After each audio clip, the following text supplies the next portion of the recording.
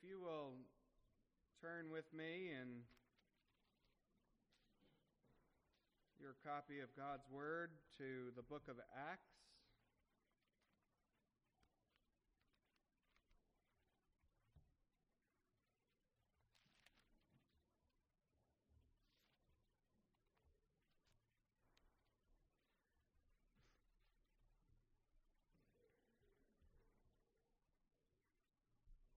The book of Acts. I'm going to read the first 11 verses of the first chapter of Acts. Acts 1 through 11. Hear now the reading of God's Word. The first account I composed, Theophilus, about all that Jesus began to do and teach until the day when he was taken up to heaven, after he had, by the Holy Spirit, given orders to the apostles whom he had chosen. To these he also presented himself alive after his suffering by many convincing proofs, appearing to them over a period of 40 days, and speaking of the things concerning the kingdom of God. Gathering them together, he commanded them not to leave Jerusalem, but to wait for what the Father had promised, which, he said, you heard from me. For John baptized with water, but you will be baptized with the Holy Spirit not many days from now. So when they had come together, they were asking him, saying, Lord, is it at this time you are restoring the kingdom of Israel, to Israel? He said to them, it is not for you to know times or epochs which the Father has fixed by his own authority, but you will receive power when the Holy Spirit has come upon you, and you shall be my witnesses both in Jerusalem and in all Judea and Samaria, and even to the remotest part of the earth. And after he had said these things, he was lifted up while they were looking on, and a cloud received him out of their sight. And as they were gazing intently into the sky while he was going, behold, two men in white clothing stood beside them. They also said, Men of Galilee, why do you stand looking into the sky? This Jesus, who has been taken up from you into heaven, will come in just the same way as you have watched him go into heaven. Pause another moment for prayer. Father in heaven, even as we read of the Holy Spirit's work and think about his coming at Pentecost after the ascension, we ask that he would come to us in power and enable us to rightly consider your ascension and to profit from it. In Jesus' name we pray. Amen. Well, our calendars themselves call our attention to the incarnation of Christ, the crucifixion of Christ, the resurrection of Christ, in what we frequently call Christmas and Good Friday and Easter. But perhaps not so frequently considered is the ascension of Jesus Christ. And perhaps alongside the incarnation, crucifixion, and resurrection of Jesus Christ, we should be those frequently considering the ascension of Jesus Christ. It is, after all, the reason why so many things about us are the way they are. Why don't we get to see Jesus face to face? When you have a difficult theological question, why are you stuck with me and the other elders? When life is so perplexing, so heart-wrenching, gut-wrenching, why can't you go to Jesus Christ, the great shepherd, and speak to him, and see him, and spend time to him face to face? Why can't you be with Jesus in person? These are not questions that only children should ask. Each of us should be thinking this. Why can't we see Jesus in the flesh? Wouldn't evangelism be so much easier if we could take people to meet Jesus and see him face to face and talk to him? And there's this staggering verse from Jesus Christ in John chapter 16, verse 7, which is reason for all of us to consider the ascension as much as possible until we actually come to the proper understanding of it. In John 16, verse 7, Jesus says this to his disciples: I tell you the truth. It is to your advantage that I go away. Could that possibly be? Could it possibly be better that we don't get to see Jesus face to face at this moment in history? That you are stuck with a mere man as a pastor instead of Jesus in the flesh? That you have well-meaning, well-intentioned, gospel-oriented, theologically minded church officers, but that you don't get to see Jesus in person? But Jesus says, it is to your advantage that I go away. So today, we have something of a daunting challenge before us, and that is simply to come to some ability to be able to say, even with Jesus, it's actually to our advantage that he is not here in the flesh. It's actually to our advantage that he has ascended up into heaven and that we cannot see him right now face to face. That's to our advantage, and the right understanding of the ascension of Jesus Christ will help us to see how it is to our advantage that he has gone away. So we have 3 points for this morning in which we consider the ascension. The first is paradoxical. We are near to Christ because of the ascension. We'll see this from Scripture itself, that we are near to Christ because of the ascension.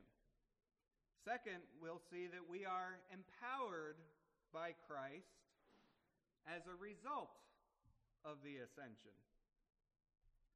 And then finally, we'll see that we are comforted by Christ through the ascension. We are near to Christ because of the ascension. We are empowered by Christ as a result of the ascension. And we are comforted by Christ through the ascension. So paradoxically, the first thing we come to is this idea that we are near to Christ through this ascension. It is remarkable to me that when you read the Gospel of Matthew, while the entire New Testament speaks about the ascension of the Lord Jesus Christ in various ways, the Gospel of Matthew does not conclude with an ascension account. Instead, it concludes with Jesus Christ saying, "Behold, I am with you always, even to the end of the age." And we know from the other accounts that he then ascends up into heaven 40 days later. How is he with us when he has ascended into heaven? And I think the book of Acts actually teaches us this quite clearly. And I think it's very helpful to stop and realize that if Jesus Christ was in a specific place and time, if he was like the other kings and rulers and prime ministers and presidents and leaders, a flesh and blood person here on earth, he would have to be in a particular place at a particular time. He would have a location. He would be planted somewhere. And that's why when we think of the President of the United States, for example, the White House comes to mind. We think of the place where he does his president work. When we think of a leader, we often associate it with the place from which he leads. It's fascinating that by ascending up into heaven, Jesus Christ ceased to be associated with a specific location here on earth and became enabled to be near to all of his people simultaneously. to be with all of his people at the same time. And I'm not just saying like in some spiritual way he's there. I mean, Jesus Christ is really and truly with you. And we often say by the Holy Spirit, and that is absolutely true. But think about the martyrdom of Stephen. This happens a few chapters later in the book of Acts, Acts chapter 7. You remember that Stephen preaches the sermon and he is martyred for his faith, martyred for preaching the good news of the Lord Jesus Christ. Listen to these concluding verses of the account of Stephen. This is Acts chapter 7. Listen to verses 54 through 60. Now when the people had heard this, they were cut to the quick, and they began gnashing their teeth at Stephen. But being full of the Holy Spirit, he gazed intently into heaven and saw the glory of God and Jesus standing at the right hand of God. And he said, "Behold, I see the heavens opened up, and the Son of Man standing at the right hand of God." But they cried out with a loud voice and covered their ears and rushed at him with one impulse. When they had driven him out of the city, they began stoning him. And the witnesses laid aside their robes at the feet of a young man named Saul. They went on stoning Stephen as he called on the Lord and said, "Lord Jesus, receive my spirit." Then falling on his knees, he cried out with a loud voice, "Lord, do not hold this sin against them." Having said this, he fell asleep. Do you see what happened there? If people are gnashing their teeth at you, picking up stones and hurling them at you, I have this question for you. What would it take to get your mind off of those stones and onto something else? What would it take for you to stop thinking about stones being hurled at you for the specific intent of killing you, executing you? What would it take for you to think about something else? It would take something otherworldly. And that's what Stephen sees. What does he see? He sees Jesus. He sees heaven, the heavens open, and the Son of Man standing at the right hand of God. You see what I'm saying here? If Jesus was, in Jerusalem or in the White House or at some other location in which he was ruling on earth, he couldn't appear to Stephen from heaven. But because he is near to his people, when they are in a time of need, when Stephen is on the verge of becoming a martyr of the church through execution, what happens? Jesus opens up the curtain and shows Stephen how very close he is. And it takes Stephen's mind off of his own impending execution, to the extent that Stephen is actually thinking more about those who are persecuting him, those who are martyring them. His final words being, "Lord, do not hold this sin against them." Do you see that? If Christ hadn't ascended up into heaven, he wouldn't have been able to appear to Stephen in that way. And we read, of course, in this account that Saul was there holding the coats of those who were performing this execution. And that brings us to the conversion of Saul that we know. And once again, we see that Jesus Christ draws close to people in a supernatural way. We read of this in verses 1 through 5 of chapter 9 in Acts. Acts chapter 9, verses 1 through 5. Saul is ravaging the church. He is persecuting. He is throwing in prison, giving orders for execution the way Stephen was executed. We read in chapter 9, beginning in verse 1, "Now Saul, still breathing threats and murder against the disciples of the Lord, went to the high priest and asked for letters from him to the synagogues at Damascus, so that if he found any belonging to the way, both men and women, he might bring them bound to Jerusalem. As he was traveling, it happened that he was approaching Damascus, and suddenly a light from heaven flashed around him, and he fell to the ground and heard a voice saying to him, "Saul, Saul, why are you persecuting me?" And he said, "Who are you, Lord?" And he said, "I am Jesus, whom you are persecuting."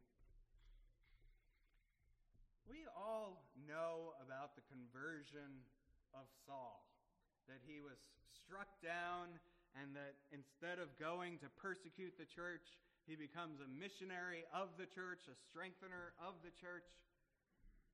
But look at how that came to pass.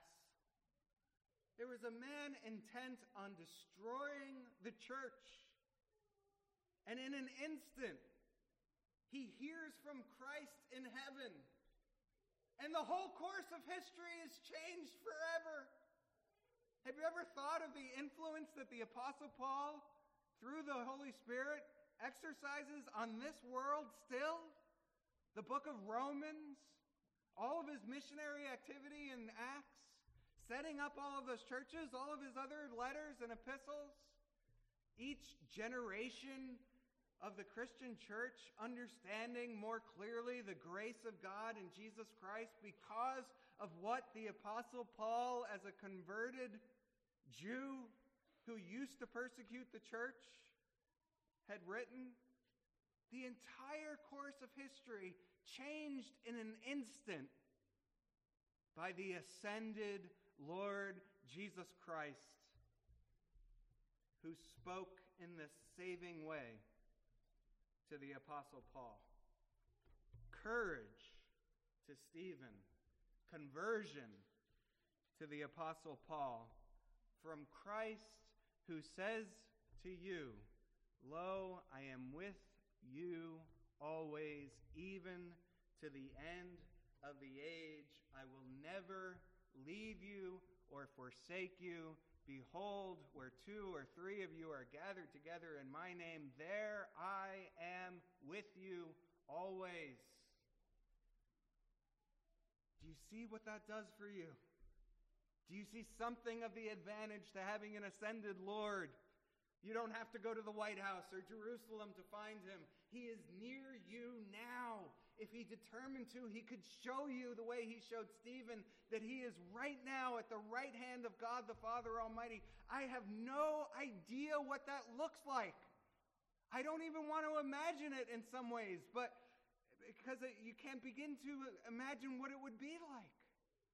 But he is near to you. All he would need to do is pull back this curtain of natural life around us, and you would see how near to you he is. And what does he do with this nearness? He gives you courage. And he comes savingly to unbelievers, forever altering the course of history by converting one soul after the other, taking rebellious, blasphemous, persecuting Paul, and in an instant making him a Christian. Do you see how you can go to this God and say, I know I don't get to see you face to face. I look forward to seeing you face to face. Now I know that you are near. Encourage me. Give me that courage. Even the courage that you gave to Stephen as I go against whatever it is that life brings in my direction. Give me courage to endure, knowing that you are there. And convert. Lord, I'm around unbelievers. I'm around unbelieving neighbors, unbelieving relatives, unbelieving coworkers, unbelieving bosses, unbelieving students, unbelieving professors. I am sent into this world and constantly around those who don't believe. And while I can speak of your grace and kindness, I am powerless to change a single heart. But you converted the Apostle Paul, and you are converting still, convert from heaven, and give me courage from heaven. So we are near to Christ because of the ascension. But we are also empowered by Christ as a result of the ascension. And we see this also in the book of Acts, and we'll see how that the book of Acts teaches that in just a moment. But I want to read the verse I already began quoting. In John 16, verses 7 through 8, Jesus says, I tell you the truth, it is to your advantage that I go away. Then he continues, for I do not go away. If I do not go away, the Helper will not come to you. But if I go, I will send him to you. And when he comes, he will convict the world concerning sin and righteousness and judgment. Now that's some really exciting stuff there. Because Jesus is saying, I'm not just going to leave you. I'm going to ascend up into heaven. But when I do, I'm going to send the Helper down. I'm going to send the Holy Spirit. There's going to be Pentecost. You're going to be empowered by God himself, the Holy Spirit. The third person of the Trinity will come and indwell you and unite you together as the church of the Lord Jesus Christ. And he will convict the world concerning sin and righteousness and judgment. Not just Jerusalem, not just Judah, not just Israel, not just Palestine, but the world. And we can already start thinking about that like, wow, that's exactly what has happened. It's not just little old Israel in the Middle East that knows about Jesus. It's a worldwide phenomenon at this point. Not every last person to have existed, but the church is present the worldwide. But for now, focus on what Jesus is saying and how he has fulfilled this promise. It's to your advantage that I will go away, because if I don't go away, the Helper won't come. But if I ascend up into heaven, I'll send the Holy Spirit down upon you. Now, I want you to think about these disciples of Jesus Christ and how they became his apostles. You know the story of Jesus Christ's betrayal and arrest. Judas, of course, betrayed Jesus, so we often focus on him. But the others really didn't do much better. Peter, of course, denied the Lord Jesus Christ multiple times, and we fix our attention on him. But Mark 14, verse 50, tells us that they all abandoned him. What a thought. Jesus Christ, God of God, light of light, becomes man, comes here, has a public ministry, works miracle after miracle, preaches with authority, has an inner circle of disciples consisting of 12 men who he spends a lot of time with, and they, at one point, some of them even see his glory as God, and they are convinced that he is God and that he has come as the Messiah. But when it comes time for him to be arrested and put to death, all of them abandon him. They all cave. They don't have the courage to stand by the Lord Jesus Christ. And then, after his death and resurrection, just 40 days later, in a sense, you don't even recognize who you're reading about. Peter, who denied the Lord Jesus Christ, is all of a sudden the spokesman for Jesus Christ in public, even with those who would not accept the message and would persecute him. In Acts 4, verse 8, we read, Then Peter, filled with the Holy Spirit, said to them, Rulers of the people and elders. In Acts 4, verse 13, we read, Now when they saw the boldness of Peter and John and perceived that they were uneducated common men, they were astonished, and they recognized that they had been with Jesus. They spent that time with Jesus. Peter especially denied Jesus. They all abandoned Jesus. But here they are without Jesus, full of the Holy Spirit and boldness. In Acts 4:19 through 20, we read, Peter and John answered them, whether it is right in the sight of God to listen to you rather than God, you must judge, for we cannot but speak of what we have seen and heard. Do you see that revolution that's taken place in Peter's life? He went from saying, I don't know the man. I deny knowing him. To I can't help but to speak about him. I can't help but to testify about him. I can't help but to speak about what I've seen and heard because of the Holy Spirit, because it is to your advantage that Jesus Christ went away and sent the Helper.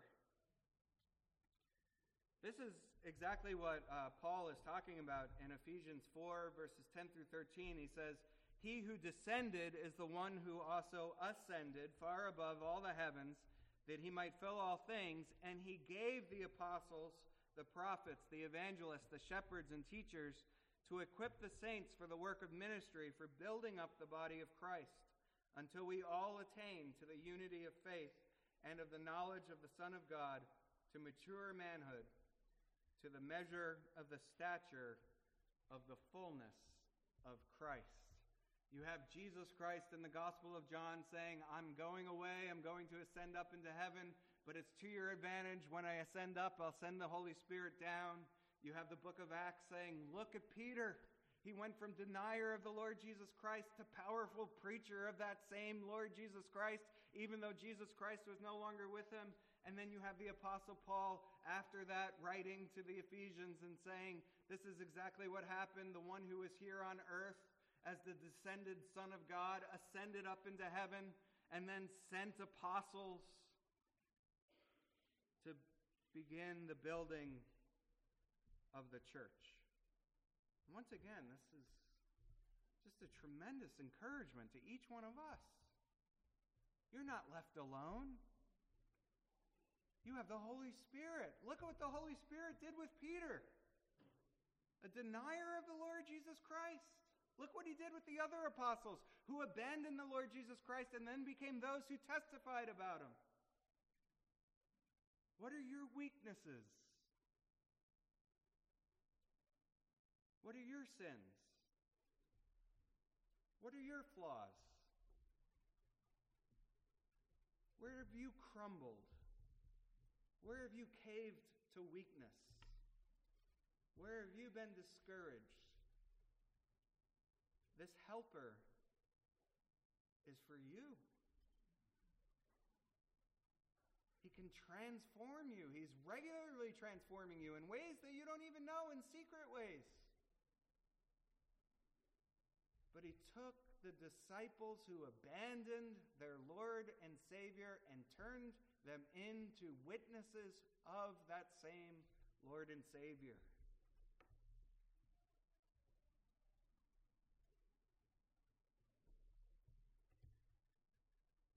I think also as we consider this, we should pause just for a moment to consider we have a responsibility here. Jesus Christ has gone away up into heaven. He has sent his Holy Spirit here. We have 2,000 years of church history in which we can read about the fact that his Holy Spirit really and truly is convicting the world concerning sin and righteousness and judgment. He is the head of the church. We are the body.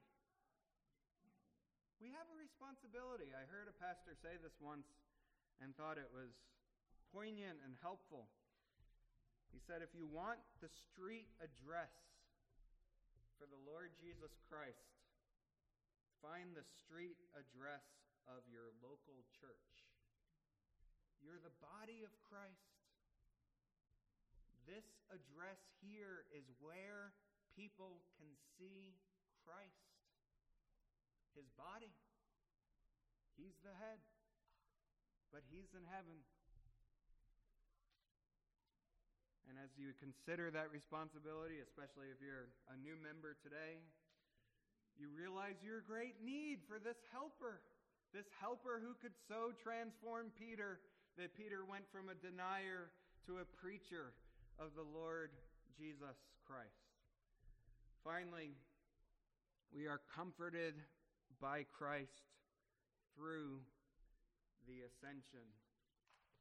I think it's just a glorious thing that when you think about kings and rulers, you think about them ascending to a throne.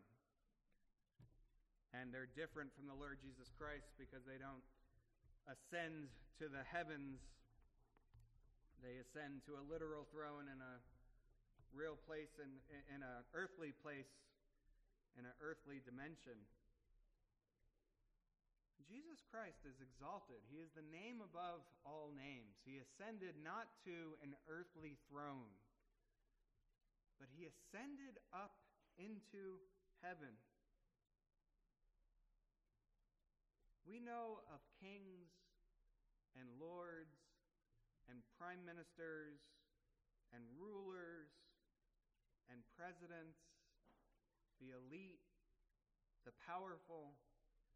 We know who so many of these are. We become familiar with their names. Kings and lords. But whoever they might be, whatever they might do, whatever they conspire and set themselves to, whatever is going on in geopolitical spheres, in economic spheres, in the spheres of society, whatever challenges, however crooked and perverse the present generation is, under the leadership of kings and lords, you have the King of Kings and the Lord of Lords, the Almighty, Sovereign Lord, who is at the right hand of God the Father Almighty. And he really is working out his will here on earth, even as it is in heaven. No matter how messy, no matter how twisted, no matter how convoluted it seems, the King of Kings and the Lord of Lords will have his way. He's alive and at work. I have two things I want to call your attention to really drive this home, because I know how easy it is to become so distressed and so discouraged and so bogged down and so under the weight of how twisted and perverse this present generation can be. In the book of Corinthians, chapter 15, the Apostle Paul says something absolutely astonishing. I mean, the Apostle Paul is living and serving the Lord Jesus Christ. And you think about these beleaguered churches that he's setting up in city after city and then writing to them and addressing all of the issues in them. And towards the end of 1 Corinthians, in 1 Corinthians 15:58, he says, "Therefore, my beloved brethren, be steadfast, immovable, always abounding in the work of the Lord, knowing that in the Lord your toil is not in vain." How could he say that? What a bold promise. What an audacious promise. What a staggering promise that Paul could write to that church in Corinth and to the church in each age. Be steadfast. Be immovable. Be always abounding in the work of the Lord. Know that your labor, no matter how small, is not in vain. It's not all for nothing. Know that. How could Paul have known that? Because Paul knew that Jesus Christ was ruling and reigning as King of Kings and Lord of Lords from the right hand of God the Father Almighty. and that King of kings and Lord of lords was pleased to establish the work of flawed Peter and flawed Paul, and continues to work through the very flawed, the very weak, but nonetheless real endeavors of today's saints of the Lord Jesus Christ, you, God's people. The other encouragement and comfort comes from the text that we read.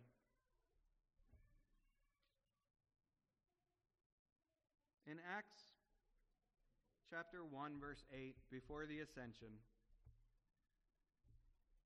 we hear about the coming Holy Spirit after the ascension. You will receive power when the Holy Spirit has come upon you, and you shall be my witnesses both in Jerusalem and in all Judea and Samaria and even to the remotest part of the earth. I have an assignment for you, a homework assignment for you. I suppose you could do it on a smartphone or tablet. Somehow or another, get a map of the world and open up to this verse 8 of Acts chapter 1. And on that map of the world, find Judea and Samaria, which will be so small, you won't be able to mark one without also marking the other. The area of Jerusalem, mark that on a map with either a pen or a red marker. And then read to the end of this verse 8. You will be my witnesses both in Jerusalem and in all Judea and Samaria, and even to the remotest part of the earth. And take into account those remote parts of that map of the world. And take into account how far they are from tiny Judea and Samaria. And recall that verse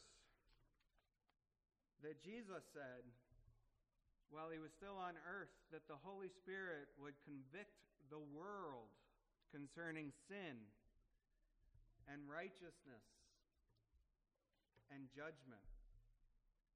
And imagine these disciples, all of whom abandoned Jesus because they were so weak and afraid and had no courage. Imagine what it must have been like for them to hear Jesus say, or to hear that they were going to go be witnesses in Jerusalem and Judea and Samaria and even to the most remote parts of the world. How could this be when Jesus Christ is going away, when he's ascending up into heaven? But whatever map you look at testifies to the reality that this indeed was the case. For we stand at earth's remotest ends and worship the King of Kings and the Lord of Lords, even though we don't see him face to face, for he has ascended to the right hand of God the Father, where he is convicting the world through his Holy Spirit of sin and righteousness and judgment. Faith is the assurance of things hoped for, the conviction of things not seen. Blessed are those who have not seen and yet have believed, the last beatitude of the Lord Jesus Christ. Chesterton says, when we really worship anything, we love not only its clearness, but its obscurity. We exult in its very invisibility. Father in heaven, help us to exult in your invisibility, to know your nearness, to be empowered by your Spirit, and to be comforted by your ascension. In Jesus' name we pray. Amen.